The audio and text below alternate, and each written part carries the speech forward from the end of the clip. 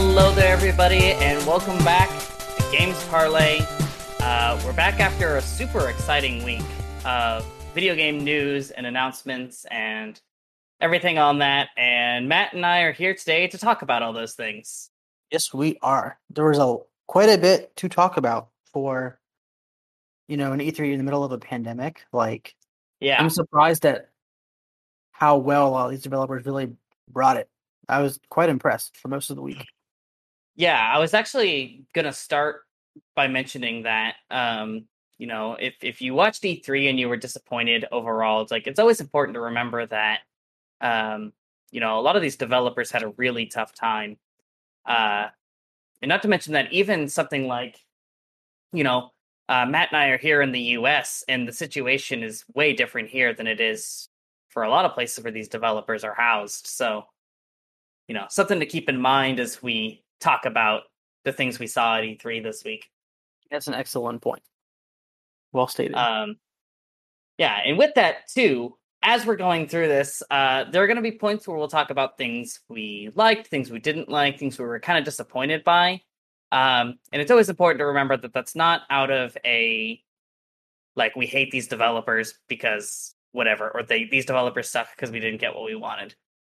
It's always just purely these are things we were not as excited about or whatever. But I'm really happy for all of these developers that really put in quite a lot of work to make E3 happen again. For sure. Good for them. Yeah. So let's get started with kind of the first thing, the first event rather.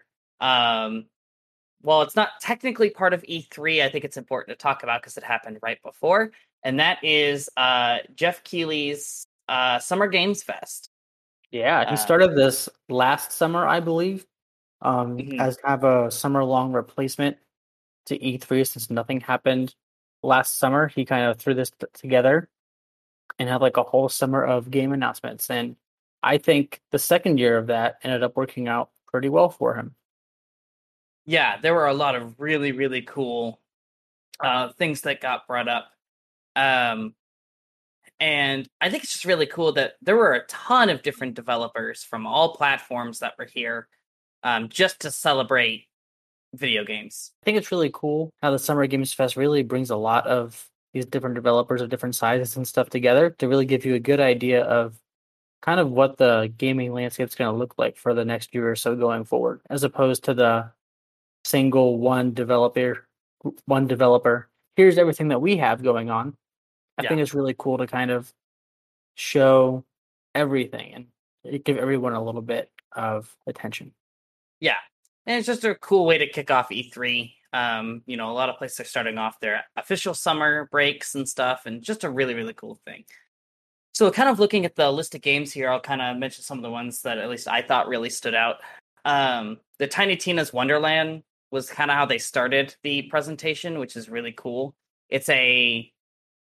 They said it wasn't a spinoff, but I hesitate to use any other word. It's a spinoff of the Borderlands series. Kind of a similar style of a loot and shoot, but it's set in a fantasy type thing. It looks like it's D&D and Tiny Tina is your dungeon master. That's kind of the vibe I was getting to. It looks Yeah. like it could be a pretty fun time. I mean, the Borderlands games, they know what they're good at. Gearbox is pretty good with that. They're going to give you lots of weapons all the time, and it's going to be silly and wild. Looks fun. We didn't get a whole lot of gameplay, really.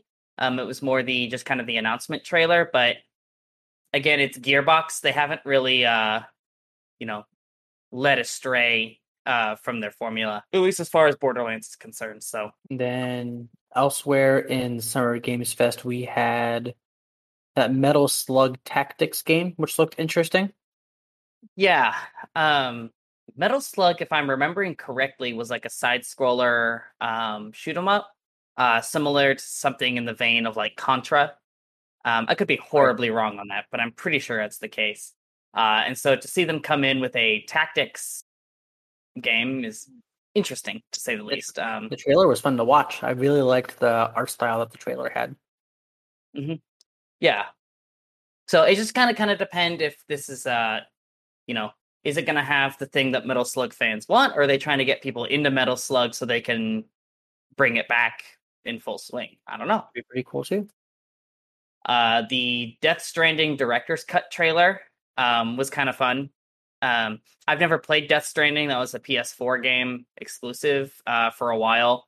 It's on Steam now, but I've heard it's kind of a glorified walking simulator. But I've heard it's Hideo, you go.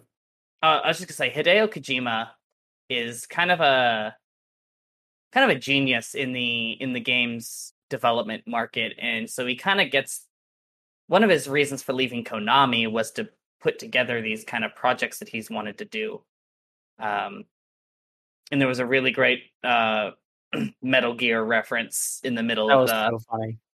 in the middle of the trailer. So I don't know what a director's cut ensues. I don't really know that much about the game itself, but if you like Death Stranding, I'm sure a director's cut is gonna get your fancy pretty well.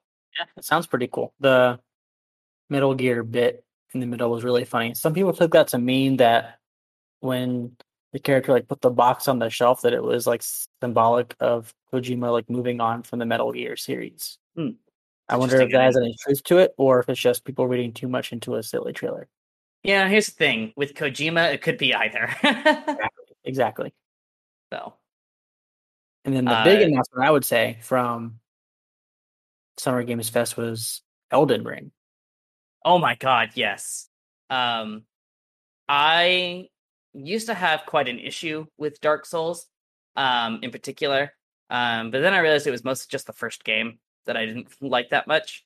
But as I've gotten into Dark Souls 3 and Bloodborne and the other Souls-like games, I've really been a huge fan of the series and kind of its gameplay loop. Elden Ring looks like a real good time. Mounted combat, yeah. With the minds of Miyazaki and George R.R. Martin, let's just say you probably shouldn't get attached to any character, including yourself. Yeah, there will probably be lots of death. Mostly you. It's supposedly like the biggest map you had in a game from this series, right? Something like that. And again, knowing the two like creative directors behind it, I'm not surprised in the slightest. Right. I think the fact that you have a mount kind of attests to that, because that means that's something that you would want to have to traverse a long distance instead of just walking. Mm-hmm. And I was talking with a buddy of mine after it got announced, and some people were making comparisons to Shadow of the Colossus, which for anybody who doesn't know, is a game where you basically traverse the landscape and you fight colossal monsters. Like you have to it's like a puzzle to like navigate the monster and kill it. You have to like climb up it and stuff and like take out certain weak points on its body. Yeah, which Elden Ring didn't show anything like that necessarily, but a lot of the monsters are pretty huge. The giant sword was pretty cool, like the giant laser beam looking sword. Yeah. So I'm very curious to see more. It's supposed to be out in January of 2022, which to hear nothing for as long as we have and them say, oh yeah, by the way, it's almost here. Is pretty awesome. That is really cool. I love when games do that. Yeah. I want to give a quick shout out too on Summer Games Fest to Tales of Arise. Got to give my JRPG some love here. The Tales of series is one that I've kind of looked at on the sidelines. I played a little bit of Tales of Zestiria, and have had an interest in the other games in the series, but apparently this game is supposed to be pretty dark in tone, which I think is a trend I'm noticing in a lot of the games coming out in this time. There's just a lot of darker themed. Notice that too. Projects. But anyway, it looks really, really good. Between Elden Ring and Tales of Arise, there's a lot of simping going on Twitter for the Paladin ladies. So, but there were a lot of other cool stuff at Summer Games Fest. Just as a quick pass through, there's an Among Us roadmap of stuff kind of coming in. Hide and seek modes. They're trying to add it more like roles, kind of like Trouble in Terrorist Town or Town of Salem, those kind of games. And I think they're trying to make bigger lobbies too, was another thing. Yeah, 15 people lobbies with 3 imposters. Yeah, which is pretty cool. So I'm excited to see Among Us kind of maintain its place, and I hope that people still enjoy its party game functions. And it seems like the developers are really listening to the things people are wanting. Yeah, they're and incorporating a lot of the mods that people in the community have made into the game itself, which I think is a pretty cool sign. Yeah. There was the Jurassic World game coming out. Salt and Sacrifice looks cool. Dark Pictures Anthology, if you're a fan of that franchise, the third game in that anthology is coming out. House of Ashes. Monster Hunter Stories 2. Those kind of the big ones, I feel. Agreed. So, Summer Games Fest was cool. Like I said, it's not technically part of E3, but there was a lot of good stuff that got announced there. And I'm excited to see that continue. Yep, I agree completely. So next on our list, we don't have anything super specific to say about this, but we just kind of wanted to bring up the Wholesome Games announcements. Just a cool little idea. I think games in particular are starting to reach the wider audience that we've wanted in games. Like, games are not just for the hardcore. They're not for super gritty, messages all the time. Like, we're starting to get games that now are being built to appeal to a wide audience and a very specific audience that wants something cute and fun to play. Right, and the Wholesome Direct is great. And coziness. Mm-hmm. Yeah, I liked it. I don't particularly remember many of the games that were announced in that direct. I do know there was like a small team of like 5 or 6 people total, with 3 people being the hosts, and they put it together. They even had like a fundraiser going on for Worldwide Relief Society, which is super cool. It just seemed like a really positive, welcoming part of E3, and I had a lot of fun with it. Yeah, it looks like there's like an Ooblets sequel of some sort, which the first Ooblets game, I never played it, but I watched quite a few people play through it. It's just a cute little like bird game. Skatebird.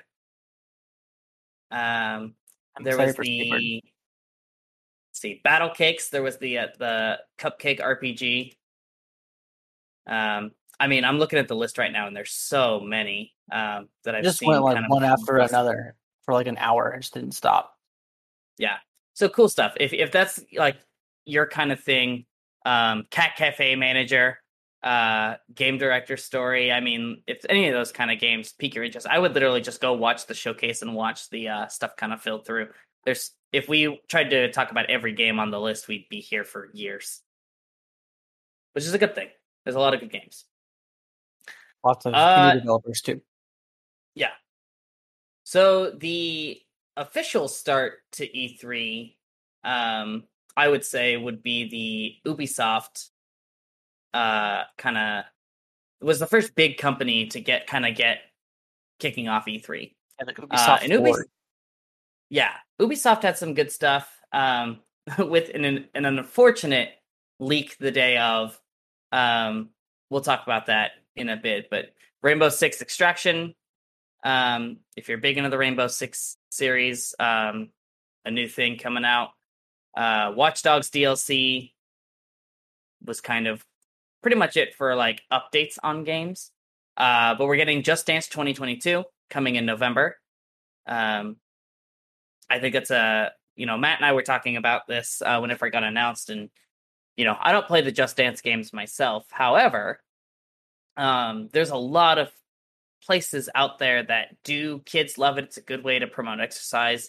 We're both teachers, and we've used Just Dance videos on YouTube as ways to get kids moving. After they just mimic what's on the screen. They don't have to have the controller necessarily. It's like when you hand your little brother the unplugged controller when you're playing a single player game or something. Yeah. It's the same idea.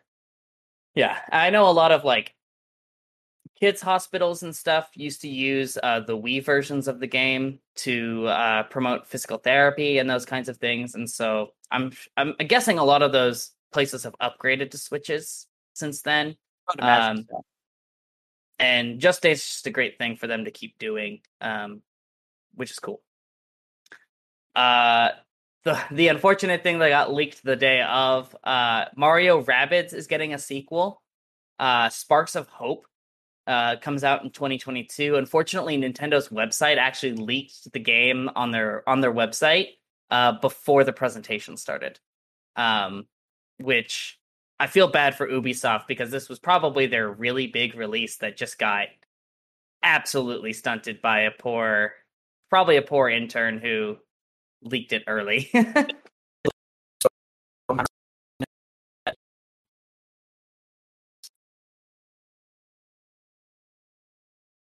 Sorry, Matt, you cut out. You want to try that again?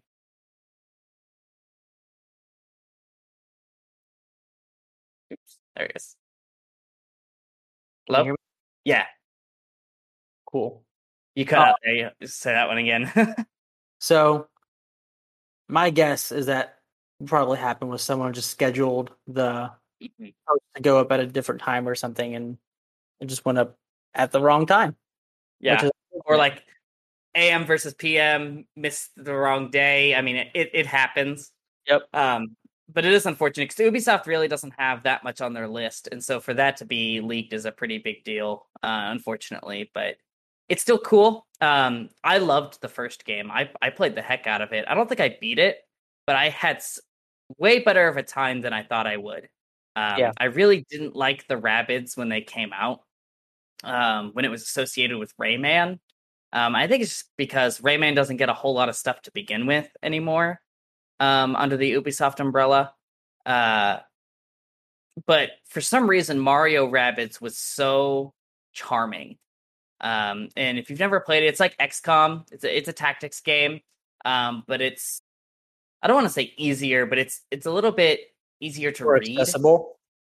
Yeah, I think that's the better way because XCOM is pretty brutal, in nature, but that doesn't make Mario Rabbids easy, especially if you're trying to get like the best scores. Um, Right. uh, my boy Grant Kirkhope did the music for the first one. He got to do the music again. Um, he's become one of my favorite composers to kind of follow. Um, if you're unfamiliar with the name, he's the person responsible for Donkey Kong 64, Banjo Kazooie, Viva Pinata, the ukulele games. I mean, he's done a ton, and so he's getting to come back and do Mario Rabbids, where he gets to rearrange a lot of the Mario music. So it's good stuff. Yeah, sounds awesome. I'm not a huge Uh, fan of the Rabbids myself either. They give me Minions vibes, and I really don't mhm. like the Despicable Me Minions. Um, but Yeah, the gameplay looks pretty cool. The new Sparks power ups looks like it's going to add a lot to the game. yeah, and I like that in this one they're removing the grid, so you can like free move. So everything is built around like radius movements. I think it's an interesting way to look at the tactics games, so should be fun.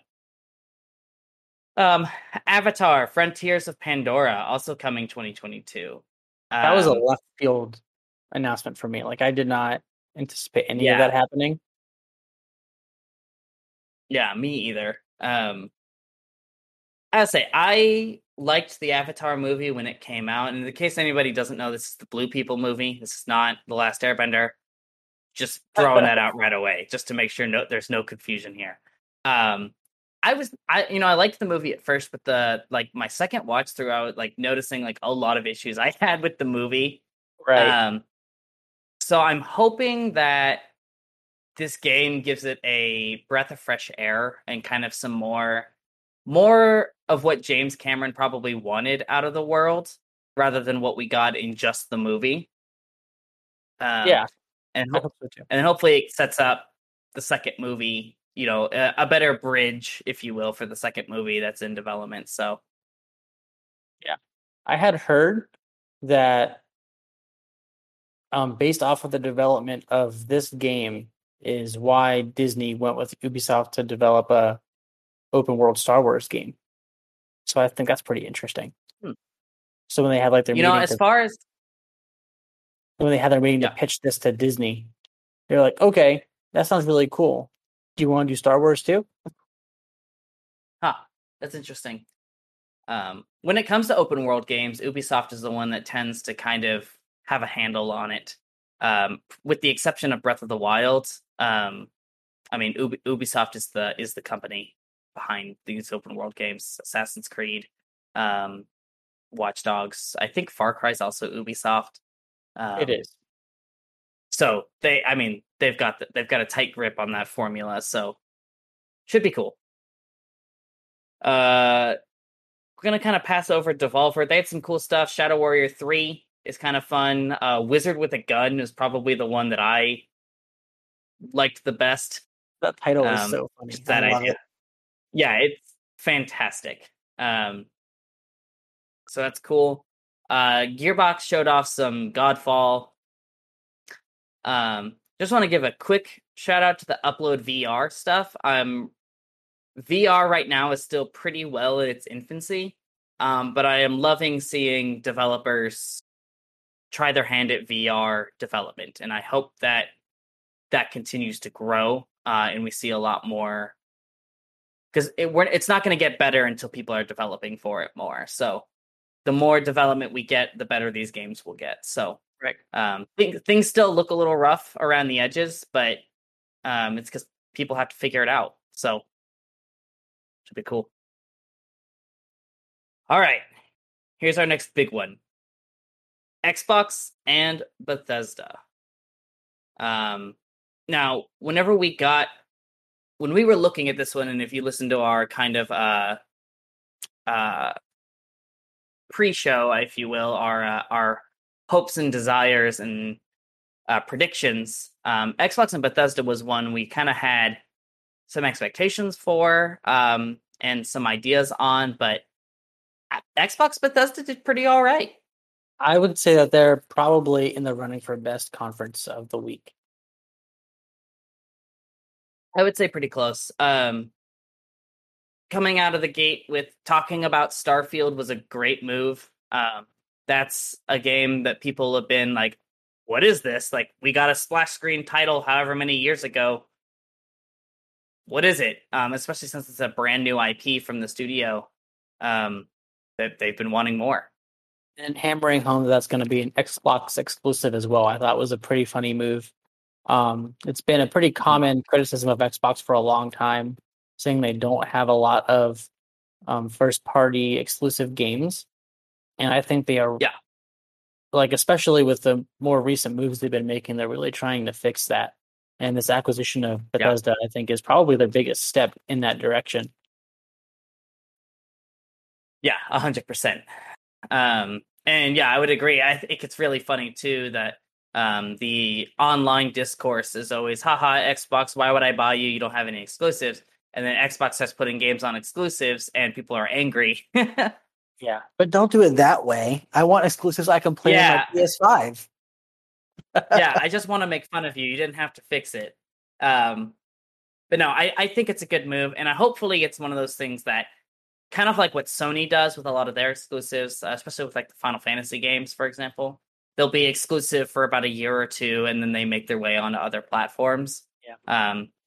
I would imagine that's going to be the case with a lot of these Bethesda games, but a timed exclusive is not the worst thing in the world. I disagree about and Bethesda Xbox in is that kind of, case. Like, why would you buy yeah, Bethesda for that much money to just give those games to other yeah, platforms? I don't know. right. Yeah. So we'll kind of see what that's coming from. Psychonauts 2 is a pretty kind of left field one too. We haven't had Psychonauts since the original Xbox, which Yeah, is it was that long. 3 Wow. generations ago. Pretty sure it's original Xbox. It might be Xbox 360. I cannot remember off the top of my head. But It looks fun. that's 3 to 4 console generations ago. Mm-hmm. So, yeah, it looks neat. Sea of Thieves, Pirates of the Caribbean crossover is like a no-brainer. But I'm glad it's here. That was so funny. I was really confused for a long time. I was like, this feels like Pirates of the Yeah. Caribbean, but it's a video game. And then I saw the dog with the keys. I was like, can they do that? That's Uh-huh. very obviously like Disney's thing.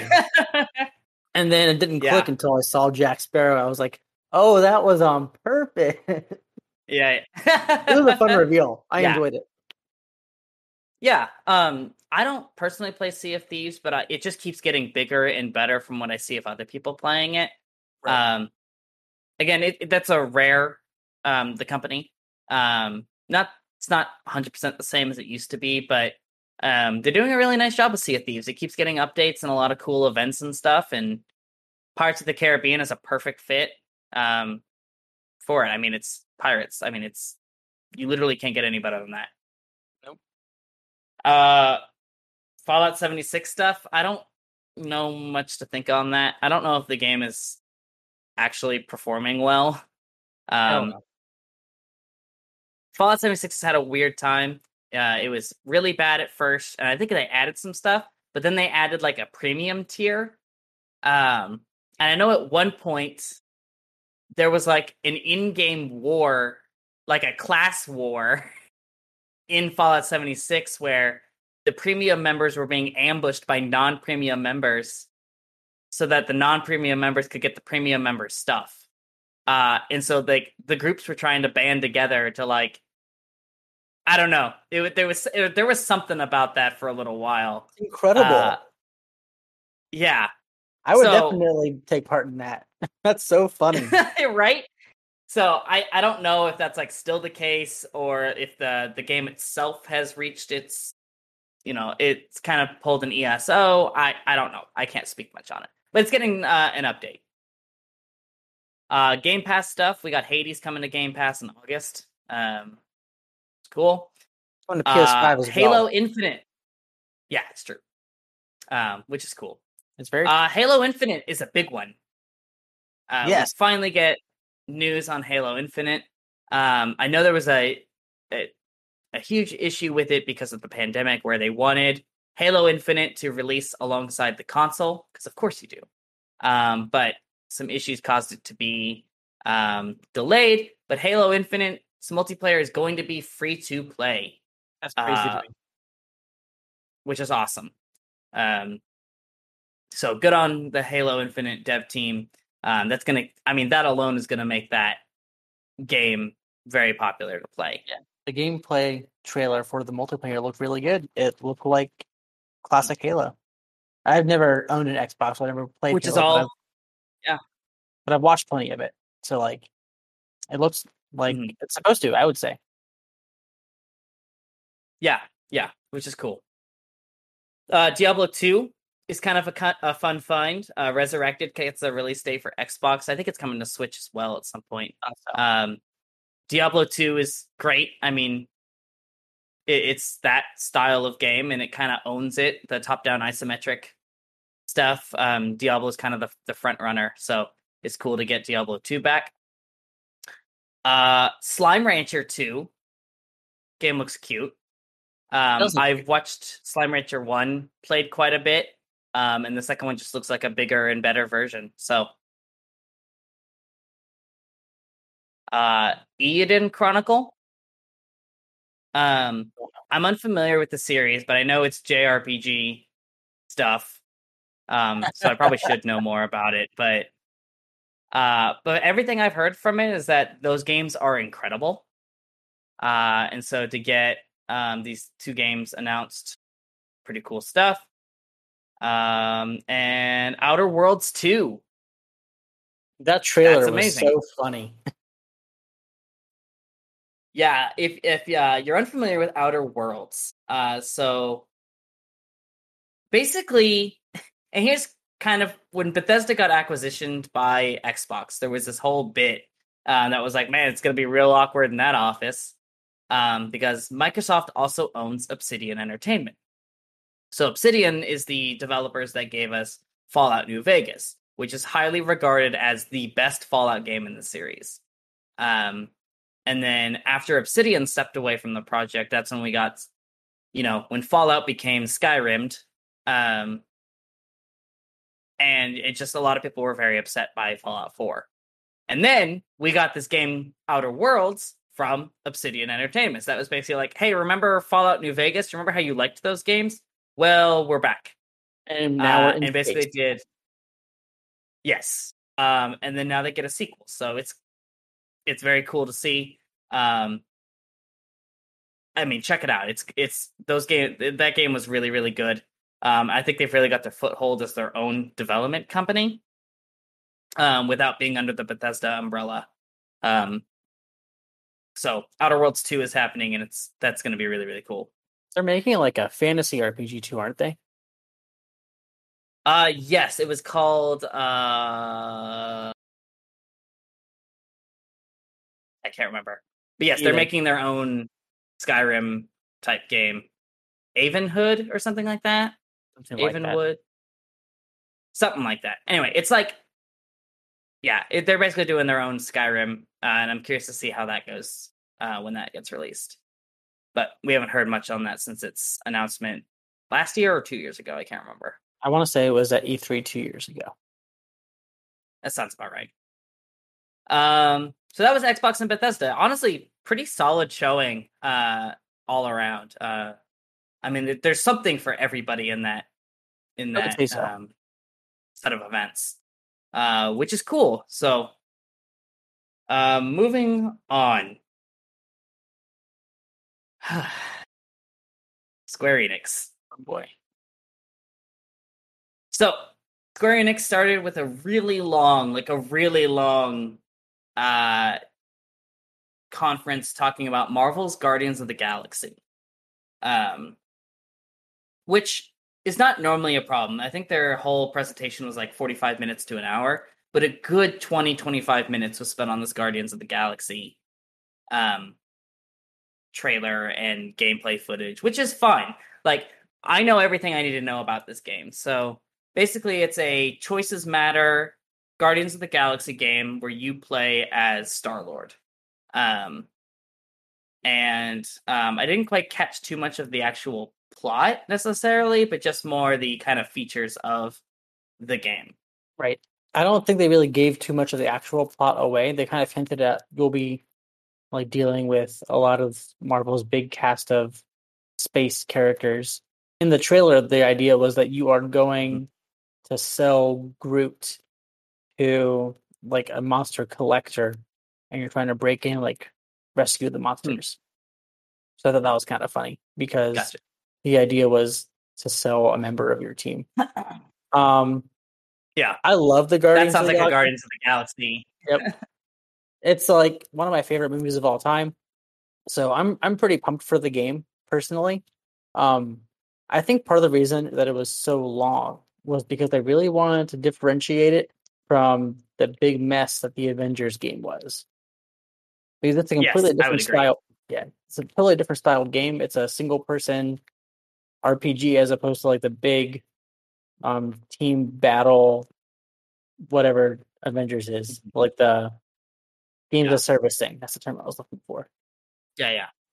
The fact that you also are playing as Star-Lord, like as the only player, is interesting. I think I would have liked to be able to play as the other characters, but it could be cool to kind of forge your own relationships with each member of the team, kind of like in a game like Mass Effect, for instance, where you have relationships with different people within the story. So that's kind of cool. Yeah, I know one of the things it'll be cool. I'm I've kind of fallen off a lot of the Marvel train pretty recently. The WandaVision was really good. I would say having a break from a lot of the movies has been helpful. I agree. But Guardians of the Galaxy is one that does have my interest, just because it's so different than everybody else in the Marvel crew. And the thing I like is that they did the same thing with Avengers, where they really tried to make the characters not the movie. Like, they didn't model Star-Lord after Chris Pratt. They really tried to make him look like his own iteration, which is great. I think that's important with a lot of these games. That I agree. You need to, if you're going to do it differently, make sure it looks different. As a big Marvel nerd, I was a little disappointed by the Avengers versions of the characters personally. it wasn't because that they didn't look like the movie Hmm. characters. It was because I thought that they were just poorly designed in general. I think Guardians did a much better job with that. Yeah. They look a lot like the old school Guardians comic books, actually, which is pretty cool, but with like a more modern twist. Yeah. So I'll try not to Right. get too nerdy about it, but I think it's pretty cool. I mean, listen, I'm about to go on a rant here and very soon, so I know. it's all good. We got plenty of time to talk about Square. Um, but one of the things that I did like that we mentioned was they in the trailer they showed a section where um they need to get over this gap, whatever. And Rocket Raccoon was complaining about something, and Drax picks him up. And you have the option to either talk him out of just chucking Rocket across the gap or encouraging him to do so. Um, and in the trailer, they showed that they encouraged Drax to chuck him across the gap, and Yep. it said something along the lines of like, uh, "Rocket Raccoon is now angry at you." Right. Um, and I'm curious. The thing I'm curious about is how much of an impact that's going to have on the overall story, if it will at all. If it's just something like maybe he's not going to be as helpful in combat because you made him angry, or you'll get locked out of certain dialogue options because you let Drax chuck him. That was really funny. Yeah. It's super funny, and it's very Guardian. I think Guardians of the Galaxy is a great group to do a choices matter style game. Um, Again, I'm just interested to see kind of what the customization options will end up being, and how much of a um, how replayable is this game actually going to end up being? Is it just for bits, or is it for to actually impact parts of the story? So it'll be Yeah. interesting. I have the same exact thoughts. Yeah. Then they announced the Black Panther DLC for update for Marvel's Avengers. Um, I know that I think they really kind of delayed it after the unfortunate news earlier this year. They didn't want to put out the DLC right away and make it look like a really bad cash grab. Actually, Um, I think the and some opposite other happened development from stuff. what I heard. The issue was they were actually going to put a different character out first, but wanted to kind of do this like to Oh, I honor thought it was. Chadwick Boseman. They've had a Maybe lot that's of what it was. development I issues. I can't remember. Again, Yeah, big Marvel nerd. I kind of follow it, even though I don't play the game. yeah. I will defer to your knowledge here. That does make sense. And Marvel's Avengers has had a really not so Rough. good dev process. Yeah. Mhm. Um, I know I was watching streamer YouTuber who every year he does like the top games of the previous year and the worst games of the previous year, and he was playing through Marvel's Avengers again to put it on his worst of 2020 Yeah. list. Um, and was like, it's not because the game is bad; it's just because there's no support and everything is locked behind a paywall. Um, so I'm hoping some of these updates. I can't remember if this update is free or not. I know that some updates are and some DLC isn't. I think But characters typically cost I money, don't but know. you can unlock them through like a battle pass or something. But it's very, Yeah, very it was something grindy. like that. I don't remember. Yeah. So I don't know. We'll see. I think it's cool that they do want to add new characters and they want to give them their comic book outfits and stuff, but it does suck when it's locked behind. You have to play every day for 4 hours to hope you get it. 100%. Yeah. I had my Square Enix rant session, so now it's your turn. Well, before we get to the ones that I'm upset about, Babylon's Fall and Life is Strange also got announced. I don't really remember too much about Babylon's Fall. It looked okay from what I remember. But Life is Strange is kind of the one that I always forget is a Square Enix property. Um, if you're unfamiliar with Life is Strange, it's a story driven choices matter game. And this one looks really cool because it's the main character can like read empathy. They call it the empathy mechanic, Yeah. and the character can know exactly what mood the character they're speaking to is in, whether it's sadness or anger or whatever. And so you use that knowledge to make decisions to progress the story, which is a really neat mechanic. And a lot of these games also touch on like real world feelings and emotions and stuff. So with something like this, I could really see a really touching story here. There's a line in the trailer that says something like, "Person was really mad," and the main character does something about maybe being able to take away their anger, but not knowing exactly how that would like affect them. So that sounds pretty Yeah, intriguing. That they can like manipulate yeah, emotions too. yeah. So cool stuff coming from there. And then we get to the Final Fantasy stuff. It'll be okay. As you guys know, I am a huge RPG fanatic. Final Fantasy is right up there for me. Recently gotten into Dragon Quest, pretty hardcore. And I gotta say, I was really excited when this trailer started for the Final Fantasy Pixel remasters. Um, I saw it and was like, oh my god, Legacy. Oh, 1, 2, 3, 4, 5, 6. And then it ended. And it said for Steam and mobile only. And I'm like, what are you doing, Square? Um, so, and I think it was further, annoying when we got 30 minutes of Guardians of the Galaxy and we get the franchise that this company is known for worldwide, a legacy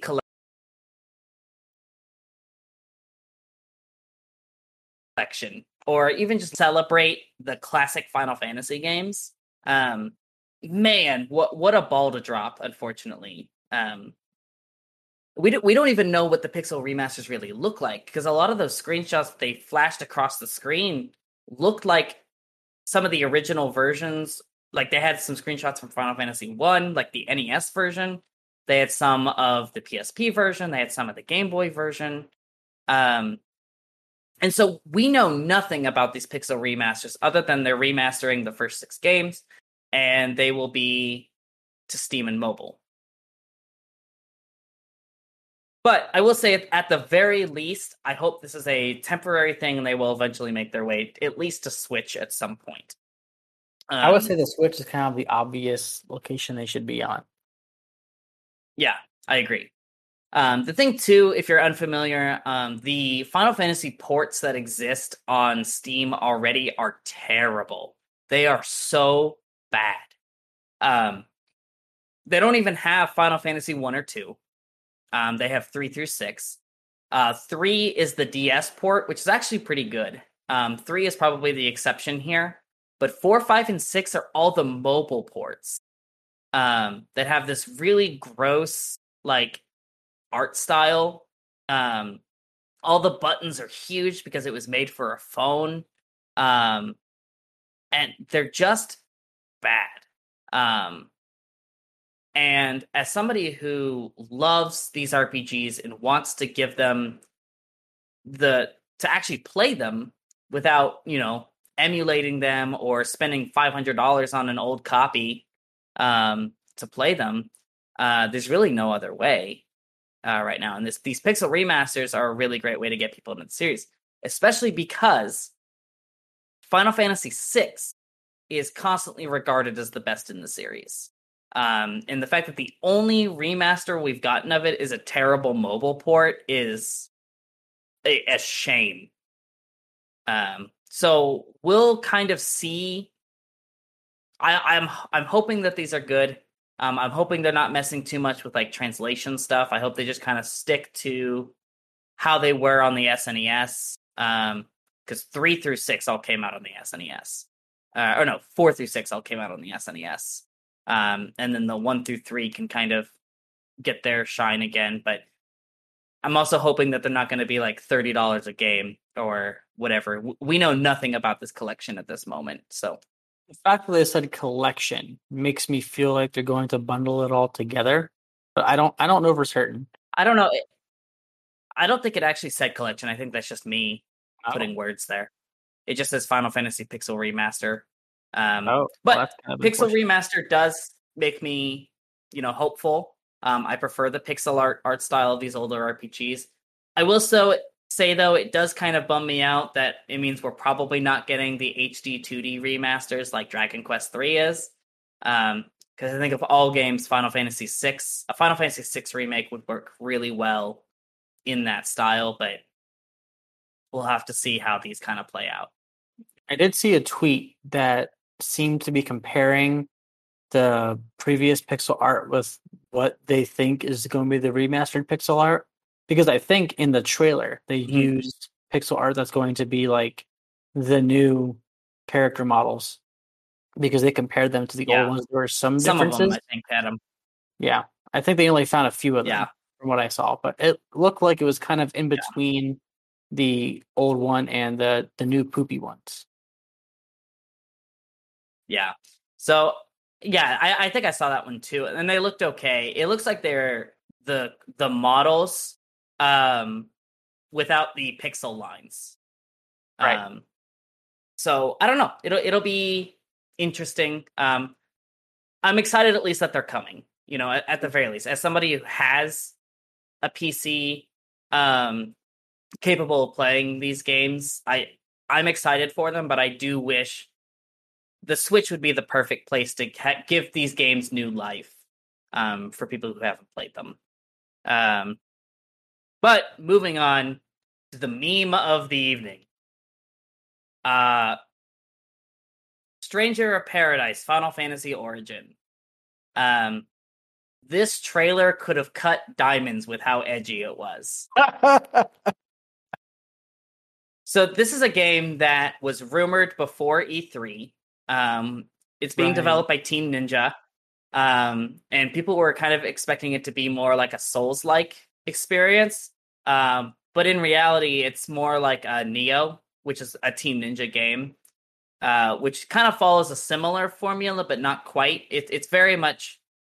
My buddy Luke described it like this because I haven't played it myself. It's more along the lines of like a fighting game where a lot of the responses need to be pretty precise, whereas Dark Souls has a good enough room for error um, in that regard, and they're just a little different in that way. Um, and Dark Souls is a lot more like very deliberate moves, like with like limited options. So either you block, parry, or roll. Right. Whereas It's more Neo about has like strategy than actual like button pushes. It's more like right, which action do you do yeah, when as opposed to timing. yeah. Whereas Neo has like a parry, it has a dodge, it has like a quick dodge or an absorb. It's pretty wild. Um, with a lot of like weapon swapping as you go. So this game is basically a retelling of the first Final Fantasy game, which is fine. But the whole trailer was like the main character's perspective go, "We have to kill Chaos. Chaos must die. We're here to go kill Chaos." And just like, where did this come from? Right. Um, like, I'm fine with that being the plot. Like, that is a totally feasible plot because that is the plot of Final Fantasy One, kind of. Um, the whole plot of Final Fantasy One is you are the Warriors of Light, and you show up to the castle, and the king is like, "Oh my gosh, you're the Warriors of Light, as told in the prophecy." Um, and they're like, "Okay, well, my daughter was kidnapped by Garland, one of our knights. Go defeat Garland, bring back my daughter, and we will repair the bridge to the north, so you can continue on your adventure." So you go onto the Chaos Shrine, you stop Garland, he's like, "I'll be back," blah, blah, blah, and you save Sarah and you move on. And then you go around the world relighting the crystals, and then there's time travel nonsense. Final Fantasy has always been weird, right? So without getting too much into, I guess the game itself kind of spoils it. Garland becomes Chaos, and you fight Chaos and break the time loop. But this game, out of the gate, tells you that. Right. Um, that Garland is like, "I am to become Chaos." And in the demo, even, That's you pretty much travel through the Chaos Shrine and you fight Garland, Hmm. um, which is cool. Like again, as a Final Fantasy like retelling, I guess they're expecting people that play this game to know the story of Final Fantasy, which is why it kind There's of a lot of felt weird. expectation. Yeah, like retelling the plot. I mean, I literally just spoiled all of Final Fantasy One, but like so Okay. did the trailer. um, so what I'm interested in is, well, how much is there of this game? Like, what are they hiding? I'm curious to see kind of what happens through the process. Um, so after the trailer dropped, um, there was a demo that came out, and I was watching Maximilian Dude on Twitch with my buddy Luke Mhm. to kind of look at the game itself, how it plays. There's a lot of cool customization options. Pretty much every piece of clothing you pick up, whenever you put it on, it changes your character model. Um, a lot of people were giving the main character crap for being literally in a black t-shirt and jeans. It looked like And he was that's just out of a Fast and Furious. yeah, that's the big meme. But that's a Tetsuya Nomura kind of design choice. Put you in a very kind of generic outfit, and then as you go through the game, they get a little bit more extravagant. Um, but I don't know. It's all kind of a weird choice, in my opinion. Um, I'm fine with edgy, but it's just a little much for something as kind of goofy as the original Final Fantasy was. Um, and what I kind of have issue with is the color palette choice is all very black and grim, which when you're in the Chaos Shrine, like that makes sense to me. But even all the characters are all wearing all black. And then you get to Garland, who looks exactly like he does in Final Fantasy One. Um, Interesting. yeah, it looks very spot on. So my buddy Luke and I have some theories that like after you fight Garland, like in the game, you're gonna like actually die or get sent back in time. Because Final Fantasy games are weird. Um, and you'll end up back in the world of Final Fantasy One. And then it becomes a little bit more medieval stuff, but I don't know. I have to see more. I think overall the game looks very fun. I just think the choice in the trailer was very odd. I think somebody said in the 2-minute trailer that they said chaos 15 times. Oh my! I knew it was a lot. I didn't bother Yeah, counting, but it sounds pretty yeah. accurate. Well, yeah. And the whole thing too is the reveal of chaos in the original Final Fantasy game did not happen till the very end.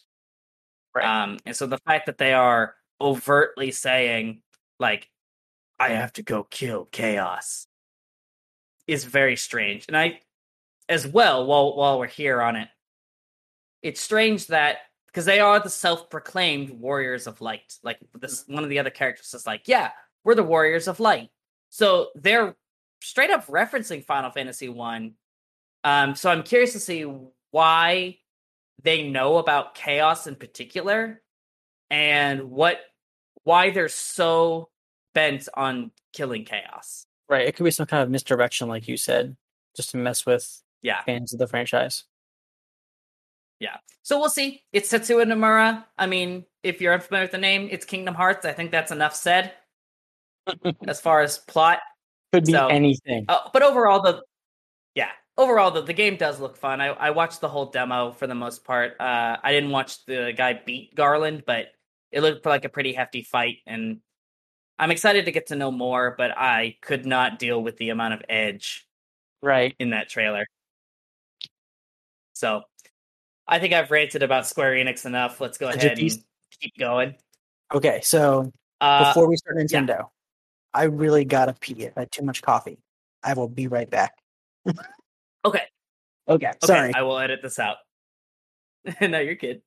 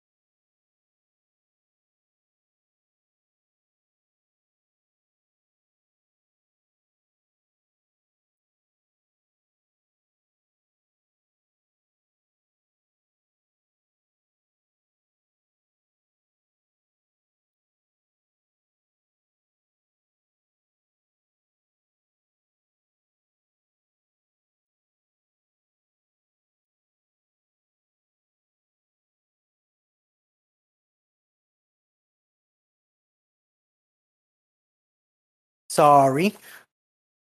No, you're all good. All right. So the big boy. Nintendo. I think this is the one that we are going to both have the most to talk about.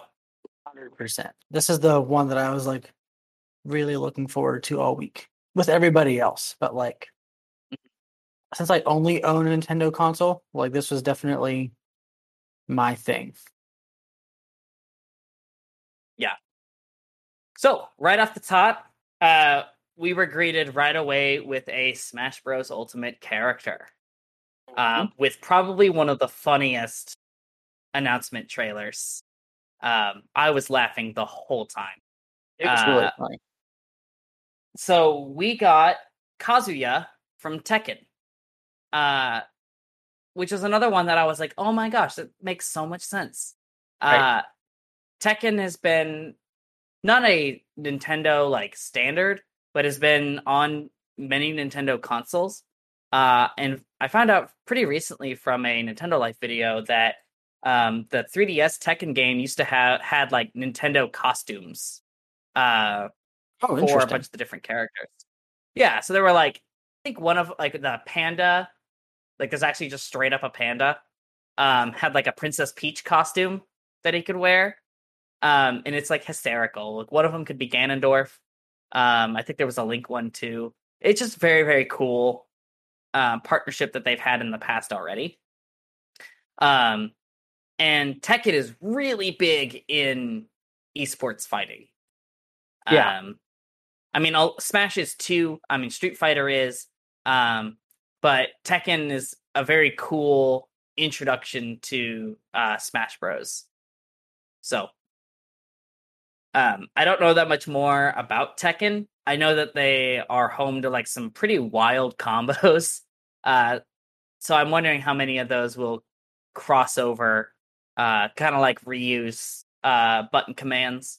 I How had the same much? thought. Yeah. So Based I off don't of the know, little bit we but saw, I there's don't. a lot more moves than other characters seem to have. So Mhm. I'm guessing that you're gonna have pretty true to game inputs for a lot of those moves, which is pretty fun. And that's kind of what Sakurai has been doing with like each character. Each DLC character's had kind of a unique mechanic attached to them. So I would imagine there's something there with that, which is cool. If you haven't seen the trailer, go watch it. It's like that one is definitely worth watching yourself. It's one of the funnier ones for sure. Yeah, yeah. Life is Strange is coming to Switch. The remastered collection and the new game True Colors. Marvel's Guardian of the Galaxy is coming to Switch. Astria Ascending and Worms Rumble are two that are coming to Switch. I gotta say though, one thing I didn't understand was the Worms Rumble trailer looked not good. Look bad. Yeah, I don't like doing that and like being like that forward with it, but the frame rate looked bad in the trailer. Um, so if you're a fan of the Worms franchise, I would wait until that one comes out and see if it looks any better. But I mean, it looked like it was running at like 15 frames a second with the Right. multiplayer. I'm hopeful that it was something to do with converting the video for the presentation or something, or capturing the Yeah, game like really made it chug. Um, I hope it yeah, doesn't look like that once it gets published, because that would not be great. yeah, yeah. It was kind of a rough one. But then Two Point Campus is coming to Switch. It's that Sega 2 Point game. We talked about it on the Sonic uh, episode. Looks cute. Uh, Looks like The Sims. yeah, it looks neat. It's a sim game, so not quite my thing, but it is coming to Switch. So if that's your thing, it'll be there. Kind of a weird one that a lot of people called beforehand, but Mario Party Superstar. Um, I actually watched the Treehouse demo of this. Me too. So it's five Nintendo 64 boards. And it looks like classic Mario Party.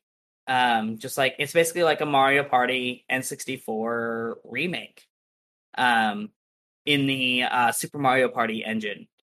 Something that was interesting though was that there were not character dice blocks like in New Super Mario Party. It was Oh, just I didn't catch that. regular.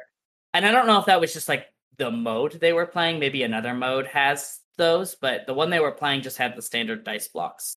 And the it was just classic Mario Party.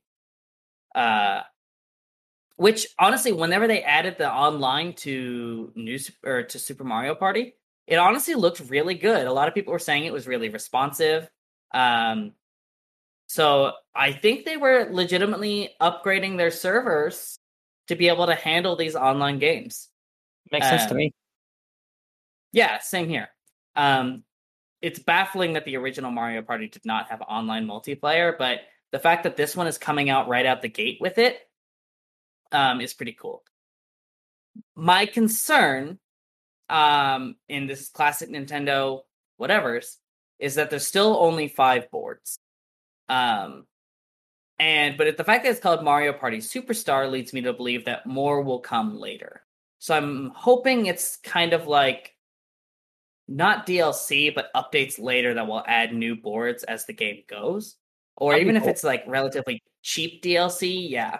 As we start to move into GameCube era, Wii era, those kinds of things, I would love to see a lot more boards added so you can keep playing these Mario Party games. I've never really owned a Mario Party game before. How many boards typically come on a game? 5 or 6. So I Okay. mean, it's not unlike normal Mario Party stuff, but it's like with Super Mario Party, for example, it's like we didn't have online multiplayer even, or a lot of the boards were really small. Um, Whereas a lot of the older ones really are like full board games. Um, so I think that's why people are wanting more out of them. Um, so I could see Mario Party Superstar being like the way to add more of the older boards and play them and add more mini games and stuff. So That'd be fun. um, yeah. I'm considering Uh, picking it up. Me too. Me too. I think it'll be a lot of fun. The next one was one I was not expecting at all. Um, they briefly mentioned Metroid Prime 4, was that it was still in development. But then they showed us Metroid 5, known as Metroid Dread, is a 2D entry in the Metroid franchise. And oh boy, oh, my level of excitement went through the roof. It looks really fun. It I looks really scary too. Like the big robot, Yeah, spooky. yeah. So I've seen a lot of confusion on Twitter about how it's called Metroid 5. And there's a lot of people that are like, well, isn't Metroid what happened to 4? Metroid Prime 4 is still in development. How is this Metroid 5? So just as a quick kind of explanation as to why this is. So they're splitting the 3D and the 2D franchises. So Metroid Prime is its own series, and then the 2D Metroids are their own series. Well, Billy, don't they have a bunch of 2D games? Kind of. So we have Metroid 1 on the NES, which came out on the NES. And then we got a remake of that on the Game Boy called Metroid Zero Mission, which if you've seen any of my streams, you know that I love Metroid Zero Mission. Kind of a ground up remake of the original Metroid. Then we got Metroid 2, which came out on the Game Boy. Game Boy, yeah, just regular Game Boy. Which isn't as popular. And then there was a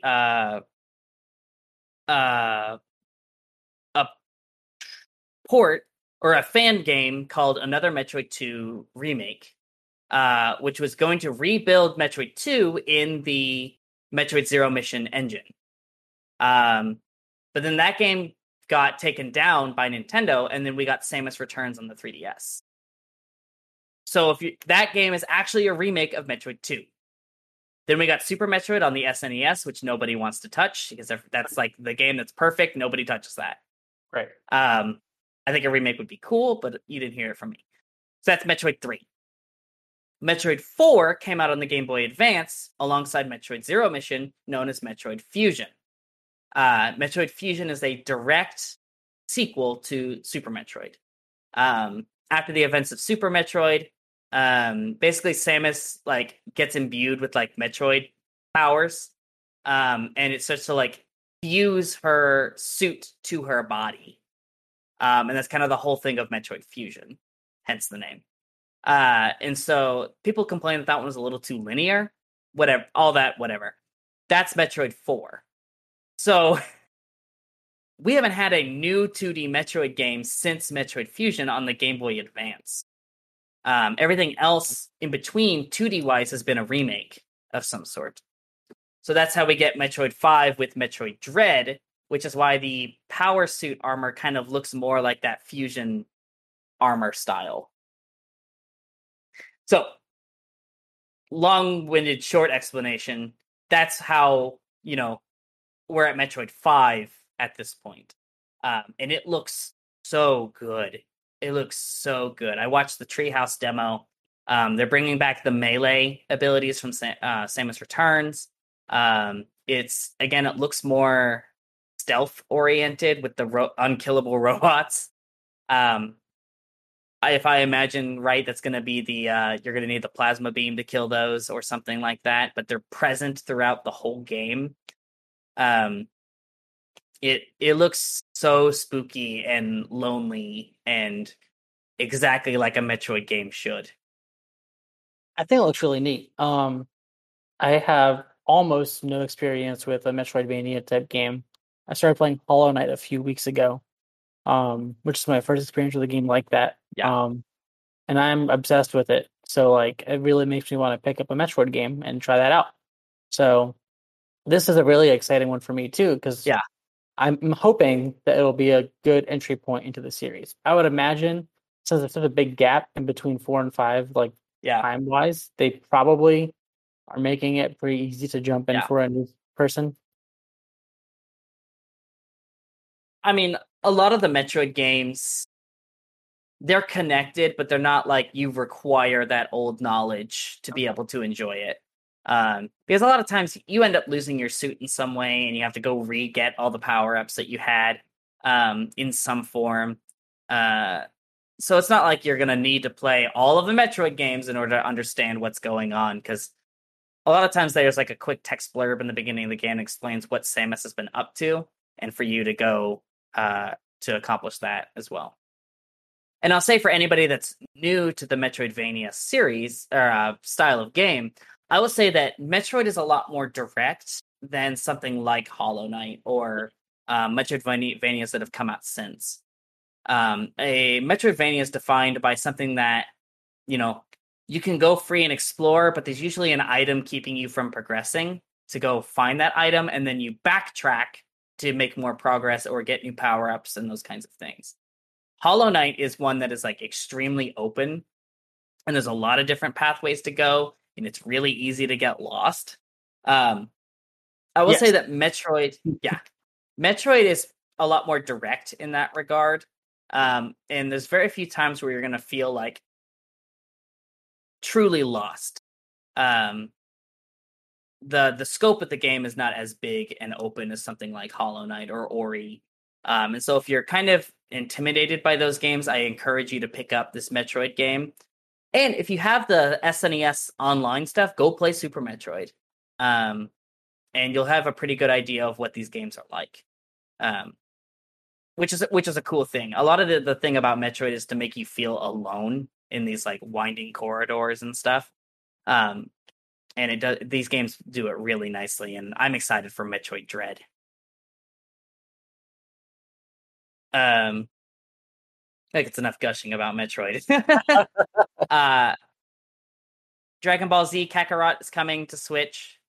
Cruisin' Blast is coming as a Switch exclusive. Just Dance is coming to Switch.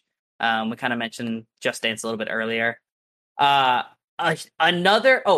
Golf Super Rush is getting free updates, a lot like Mario Tennis. So that game comes out.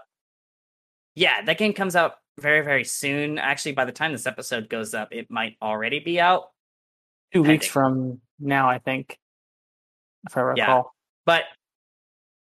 But that's coming out very, very soon, and they've said that basically it's going to get, like Mario Tennis did, just free updates. The game exists, which is very, very cool. Yep. Apparently, New Donk City will be one of those. That's really cool. I like that. With some fun game modes and stuff. Yeah.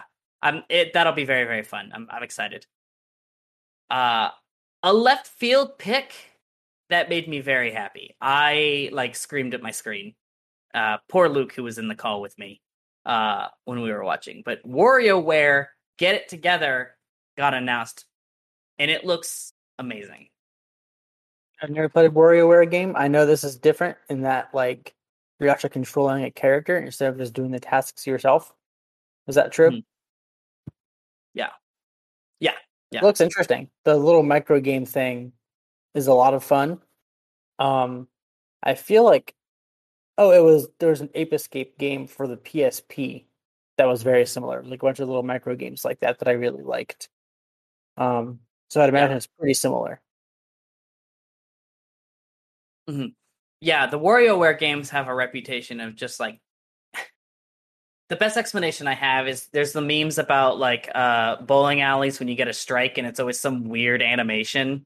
That's the WarioWare games. But they're so charming and fun and I like that there's gonna be like 2-player micro games. There's they were playing it on the treehouse and it looked like you could all work together to like progress a game. Like you would basically play until you failed and then the next person would baton pass or you would rotate. There were some again multiplayer micro games. There were like versus micro games. I think the Switch is a perfect console to have something like that. For sure. And it looks like some of them have motion, some of them have button, and it looks like you can choose your settings for those kinds of things. Um, the WarioWare games have always been interesting, and I'm excited to get a Switch entry. Yeah, looks fun.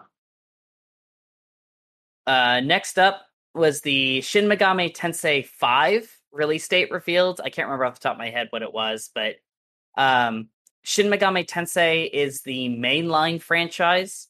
The Persona games are spin-offs of Shin Megami Tensei. Um, which it's funny to me that at this point there are more Persona games than there are Shin Megami Tensei up until this Yeah, that point. is weird. How a spin-off has Uh, surpassed the but original.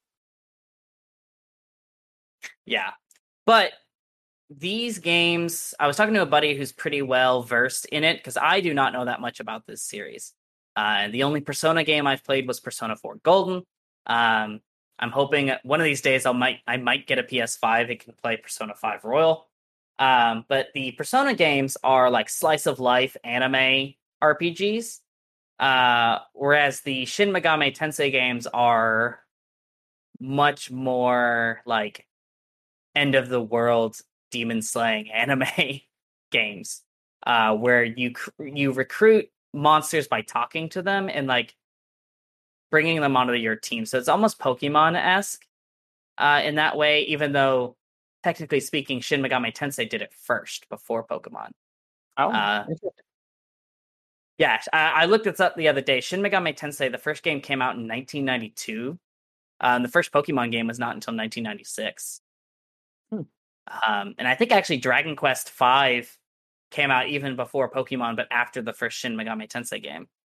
Um, so just another thing in the franchise that it looks very cool. I watched the Treehouse; it was all in Japanese, so I don't know exactly what all was going on. But it looks neat, and if you're an RPG fan, it looks like it's going to be up our alley. This is the first one in quite a while. I think I saw 4 was on the 3DS, right? And 3 hmm was on the Yeah, PS2 or something like that. yeah, which just got a remake or a remaster. Um, so yeah, Shin Megami Tensei seems to get, or their releases are fewer, far between. While they work on their spin-off stuff. Persona gets a lot. Even Persona, the spin-off, gets a lot of spin-off games. So I think Persona just happened to get more popular, and that's kind of why. But I'm not going to pretend like I know that for a fact. Next one is very funny because Matt and I were just recently talking about this game. Yes. Uh, Danganronpa Decadence is coming to Nintendo Switch, which is also funny because I just like a buddy of mine in my one of my discords, we like played through the games kind of together esque. Like all of us in the Discord were just hanging out while he was playing. And so I've seen the first two games played through. But yeah, they're coming to Switch. They're visual novels, very, very dark visual novels. Um, but they're a lot of fun. And they've I'm excited to have more people be able to accessibly play them Yeah, they're really as well. hard to get a hold of because they're on PS4, right? But I think it's hard to get a They hold might of be those. now, but I think all of them at one point were Vita games, PS Vita. Right. I know for sure they're on the PS4. Um, So I looked up trying to see if I could play them, and gotcha. they were PS4 at GameStop. Um, but yeah, I think they Yeah, started on all on the Vita. yeah, and then they got ported to Steam, like a lot of Vita games have been recently. I think once Persona 4 Golden started doing really well, everyone was like, "Oh, well, yeah, let's put those games that nobody played on the Vita because nobody had a Vita." Not that nobody had a Vita, but the Vita kind of got Wii U'd. So, Yeah, that's a good way but to yeah, put it. and then Danganronpa Decadence is coming with I think it's called like Ultimate Summer Camp or something, and it's like a Dragon Quest X esque RPG with all of the Danganronpa characters, And it's like a game which is fun. set in, like it's a game in the game, isn't it? Something like that, um, which is cool. I saw the Monokuma slimes and was like, "All right, you got me." So Um, that might be one I pick up because I haven't played one or two myself. I don't know how multiple playthroughs kind of goes. And I didn't see any of three, so I'm excited to kind of get into these games. Yeah, and they're all bundled physically. You can get them individually on the eShop. I've never really seen them Yeah, distribute a game like that before. I thought that was a pretty cool idea yeah. because if you're So someone who has played like a couple of them a lot or own it on Steam or something, you don't want to have to buy all of them again. So I think it's a good idea. yeah, yeah. So cool stuff there. Advance Wars 1 and 2. This is one that I didn't really know much about, but after kind of looking on Twitter the last few days, it seems like this was a well requested um return. It's what a GBA game, right? Yeah. It's a grid-based tactics game with kind of like these toy soldier looking like in the side by sides they're like real things, but they kind of look like this toy aesthetic on the grid. Um it's a lot like Fire Emblems. Fire Emblem's kind of the best comparison I have, or Shining Force if you're a Sega person. Um, but yeah, it looks fun. I mean, it's tanks and soldiers, and it's a tactics game, but apparently they're really good and really well beloved. We got Fatal Frame, Maiden of Blackwater, which I believe was a Wii U game being Yes. ported over. It's a Wii U game that It's a never got a horror game. physical release in the US. It was only Yeah, digital. So a lot yeah, of people didn't get it. yeah. Which was another game that, thanks to John Cartwright, I know, that this one also had like a Zelda costume on the Wii U. That's so weird. Yeah, so the main character could be in a Zelda outfit, like Okay. the Twilight Princess Zelda outfit. That's exactly what I was picturing. That Yeah, fits. but yeah, but it's a horror game. Very spooky. I think in the original you would use the Wii U tablet to like take pictures and stuff. So I'm curious to see kind of what adjustments they've made for the Switch. Um, but yeah, spooky horror game coming to the Switch. I've never Uh, played a horror game before, but this looks kind of fun. this one looks fun. Yeah. Doom Eternal DLC. Not much more to say about that. Yep. It's a thing. It's coming to Switch. If you liked Doom, you'll like this. Uh, yeah. I'll play it on something else though. Uh, Each. yeah. If you have the option, play it on a different console. But yeah, when we watched the trailer, I think it was Luke who went, "Yeah, that's the Switch version." So, and then really the next big thing was the Zelda stuff that came out. Uh, So the fact that they didn't come out and say we don't have Breath of the Wild 2 news for you had me pretty expecting that we would see something by the end. But they started off by showing us Age of Calamity expansion pass stuff, which showed Zelda riding in on the Sheikah cycle. I can't remember what it's actually called. Master Cycle 0. Yeah, there it is. I liked Age of Calamity. I had a lot of fun with it. I darn near 100% of the game in the week that I bought it. Just like regular Breath of the Wild, it did everything but the Koroks. So, I might pick up the expansion pass just because I liked the game that much. I think that's kind of weird not much how else to say. we didn't see anything about what's actually in it until like a week and a half before it releases. Yeah, I don't know. I mean, hey, as long as it's out on time. Right. Then they announced the Zelda Game & Watch, which is very, very cool. They had the Mario one that they did for Mario 35. And then now they have the Zelda one, which includes the original Legend of Zelda, Legend of Zelda 2 Adventures of Link, Link's Awakening, the original Game Boy version, and then like the Game & Watch Legend of Zelda game. Like I can't remember. Vermin, yes. Yep. It's basically like a side-scroller whack-a-mole. Yeah. Which is cool. For $40, you get those 4 games. It's got like an in-house like timer, like play timer, and like an in-game clock that like shows up on the screen, like uses the assets of the game to like display the time, which is kind of cool. I think it's a great collector's item. I've heard some complaints that's like, it's just a Game & Watch, but it's like $40 for a pretty cool collector's item, even though the Mario ones didn't do so well in the United States. But right, they're still really gotta remember they're yeah, you gotta remember though they're a Japanese company, and I'm pretty sure those Game & Watches did very well overseas. So, then they mentioned Skyward Sword. It's coming out in July. I'm excited to give this game another shot. I actually liked Skyward Sword when it came out on the Wii. So, there I am. I'm excited to play it again. And then that was it. That was the whole thing. Whole direct. Yeah, it's the whole thing. No, the very last thing they showed was the trailer for Breath of the Wild 2. And oh boy, in a good way.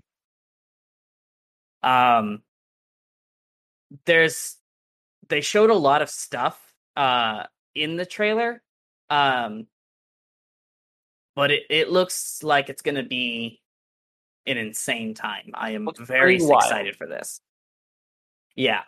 One of the big things that you'll notice is that Link has a prosthetic arm, which the trailer starts with like the Calamity goop, and then it cuts to Link. Yeah, the malice. Just gripping Link's arm and then a scream. Look, I'm not wrong. On the field, it's goop. And it like grips his arm and it cuts to a scream and then Zelda falling into a pit. And then it later shows like the Sheikah stuff, like the green glowy energy circling his arm. And Link has a prosthetic right arm in this game. And you can see him at one point use stasis, and then like time reverses, and it comes from his arm. So it looks like the same Sheikah. Cool. Yeah, it looks like the Sheikah Slate animation, but there's no slate. It's just his arm going up and stopping it, which looks very cool. Link also has long hair. That's something. Zelda has short hair. Link has long hair. Yes, assuming it's Link, there's some speculation out there that it could be somebody else. We don't know yet. Sure. In fact, we never even saw his face. Nope, we didn't, which is so strange. The speculations out there are pretty wild, but it is fun to talk about and think about. There's a ton of stuff in the sky. So it looks like Skyloft is going to have some sort of place within this game's story, which I think is why Skyward Sword is getting so much attention. Um, not only to give it another chance, but to remind people what happened in Skyward Sword, to kind of bring forth in the second game here. I would like to see a lot more interconnectivity between the Zelda titles.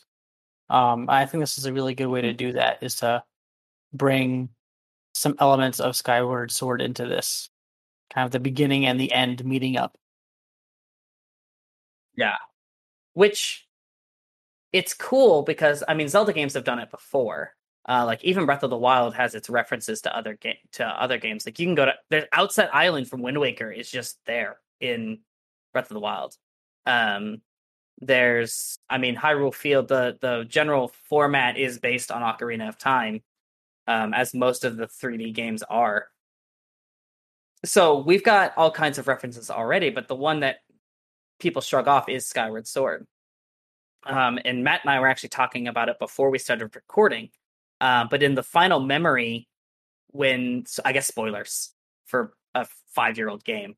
But in the final memory of Breath of the Wild, when they put the sword away, you can hear this sound effect play emitting from the sword after it glows. And it's Fi's sound effect from Skyward Sword. So I think they're being very deliberate here in that, the Sky Islands are coming back, but in a new way. So I'm excited to see. And story-wise, Ganon got sealed at the end of Breath of the Wild, but what if Demise didn't? So there's a whole lot of options there. We don't know anything, obviously. It was a lot of flash cuts to different things, but one of the cool things that I noticed was there was the section with the Bokoblins on the Stone Talus. So I think the enemies have gotten smarter, which is kind of cool. And there was a quick flash of I'm guessing it was a mini boss, but it had this blue and kind of brown color scheme. And it was very much a Skyward Sword dungeon color palette. I thought the same exact thing. I haven't seen. I have watched probably 5 or 6 different videos about deconstructing the trailer because I'm a gigantic nerd. Yeah, and I'm obsessed. I have not seen anyone mention the fact that this looks like a Skyward Sword robot, but it looks like a Skyward Sword robot, doesn't it? really. It absolutely does, and I noticed that. Come on, guys. Yeah, it's too much. I mean, it's looks like it's made out of the same material as some of the dungeons in the game, and so I'm excited to see what they've got for us. And again, with all this, what they didn't show that I'm most interested in is, did these islands rise out of the ground? Or did they come down and we just couldn't see them until now? I think it's the second because one. It could be, or a mix of both even. Because what I'm curious about is, again, I watched this whole thing with my buddy Luke, so that's why he keeps getting brought up. But we talked about, how different is this world going to be this time around? Is it going to feel like a new Hyrule? How long have we waited between Breath of the Wild 1 and 2 to see this difference? And if stuff is rising out of the ground, because that's what we saw happen with Hyrule Castle. Right, the mouse was in the big pit and it pushed it up. Mm-hmm. Yeah. So how many underground dungeons are there going to be? There was a section of clearly something underground where they used the flamethrower shield. Yeah, looks like a big dragon. Yeah, but it looked like an underground dungeon. So how many underground caves are we going to have? Because surely we're not going to be traversing back through shrines again. There's going to be something different. So I'm hopeful that we might actually see bigger style dungeons again, potentially. Or maybe these floating islands are dungeons and you have to traverse them. I don't know. There's so many options here, and it looks like time is going to be a major mechanic. Because there was the section where we watched the water kind of turn back into a drip and go Right, and then go up. backwards.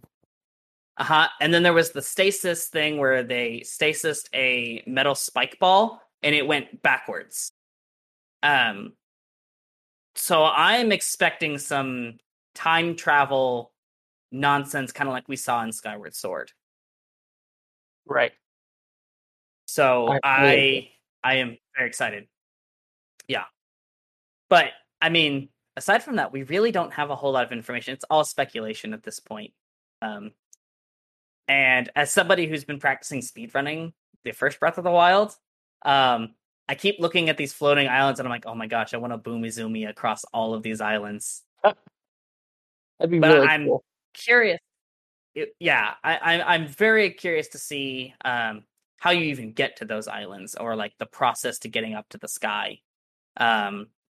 And traversing Hyrule through islands in the air sounds amazing. I'm very excited for this project, and they put out a year, 2022, probably Cannot holiday wait. 2022.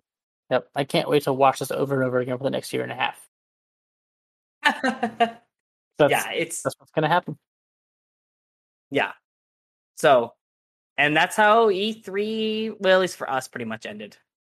Bandai Namco came out, but they pretty much just talked about House of Ash some more on their own. And that was E3. Lots of cool stuff. Again, there was some stuff I was disappointed in, stuff I was excited about, but overall, this was a very fun event to follow, and good on all of these game developers for really pushing through at a really tough time. And video games were what helped me get through this pandemic, and I couldn't be more grateful for these game devs. Couldn't have said it better myself. I love following E3. Um, the fact that so much was put together, like they had the E3 conference stage show and stuff with a bunch of different hosts, and they had all this coordinated together, and all Yeah. these different developers and people putting together the video trailers. Um, the fact that Yeah. they did this in such crazy times is very commendable and impressive. So good for them. I'm really glad they did it. Yeah. hmm and as well, one other thing that I kind of wanted to point out is a lot of people that are, I don't know if upset is the word or confused, but I was talking about this with somebody about Nintendo and The Legend of Zelda. There's a lot of question as to why do we not have a year of Legend of Zelda? Because they pretty much said they're not working on anything else Legend of Zelda wise for the rest of this year. It's pretty much all going towards the Skyward Sword remake and then Breath of the Wild 2. And, if you think about it, Mario gets his own year because Mario is the flagship Nintendo character. And he's fortunate enough to be the one with his own year. If we had to honor every anniversary that was going on this year, it would be the year of Donkey Kong, it would be the year of Legend of Zelda, it would be the year of Kid Icarus, it would be the year of Mother. I mean, we have so many games that have come out within 1986 that it's pretty impossible for Nintendo to choose to dedicate a whole year to The Legend of Zelda. So I just encourage you to, be excited about the stuff coming out and realize that, as much as we love The Legend of Zelda and we want The Legend of Zelda to have the same rapport as Mario, it's just not quite there. Not just that, but I feel like getting the 3D All Stars collection out when they did in the middle of a pandemic was a pretty monumental task. And I feel like trying to do that again Yeah. with a Zelda collection would have been probably next to impossible to get it out on time. Especially Yeah. considering they have other games Yeah. that they didn't even talk about over E3 that are in development, like Splatoon 3, like the supposed Donkey Kong game. Like, Yeah. they've got a lot of stuff to juggle right now. Yeah. Well, yeah. And also on the people were speculating that we might get Twilight Princess and Wind Waker onto the Switch. And while I would be the first to, get in a line and buy those, understanding too that a lot of those ports that were put on the Wii U were dedicated to the Wii U. And while they have those assets, it's much harder to port a game than people want to really talk about. And I do like that the Zelda team is being very deliberate in saying, look, we don't have anything else. Like, this is what we've got. This is where we want to put our time. They are telling us that they don't want to just shove games onto a platform. They want to make the best possible game they can with the Skyward Sword remake or remaster and Breath of the Wild 2. It was the same thing with the Direct that happened a couple months ago where, everybody was like, well, I want Breath of the Wild 2 news. And it's like, yeah, you do. But do you want the game to be good? Right. A rushed game is bad forever. Yeah. So with all of these developers, if you are walking away from E3 disappointed, not every game is unfortunately developed for each individual person, and these companies have to make a decision somewhere. So, but I had a ton of fun with E3. I'm living for the Final Fantasy Origins memes about killing chaos. Sonic Team even got in on it, which was very funny to me. Because I think Square is embracing the meme. They posted and it just said chaos in all caps, and then Sonic Team underneath replied to them and asked where. Oh, Brand's Twitter. Yeah, which is funny. And then I think wasn't it you that did the Silence Brand meme onto it? That was very good. One of my favorite. So, it's good. But man, congrats, E3. This was the first time in a long while that I've been excited for E3 and have walked away pretty impressed with the showcase. So, but with that, I think this episode ends up being like an hour and a half long, which is fantastic. Awesome. If you're still listening here to the end, thank you so much for listening to our kind of recaps and gushing and rants about the various things at E3. And feel free to reach out to us on Twitter at Games Parlay Pod and let us know what you were excited to hear about at E3. And also, with all these games coming up, are there any in particular you want us to look at a little bit closer and review on the podcast? With a lot of these games coming out, I think there's at least a few of them on there that Matt and I are both interested in that we could talk about. So, for sure. But with that, I think we're going to sign off. Thank you, Matt, for joining me once again. Always. Another episode. Kind of fun. And we will see the rest of you on our next episode.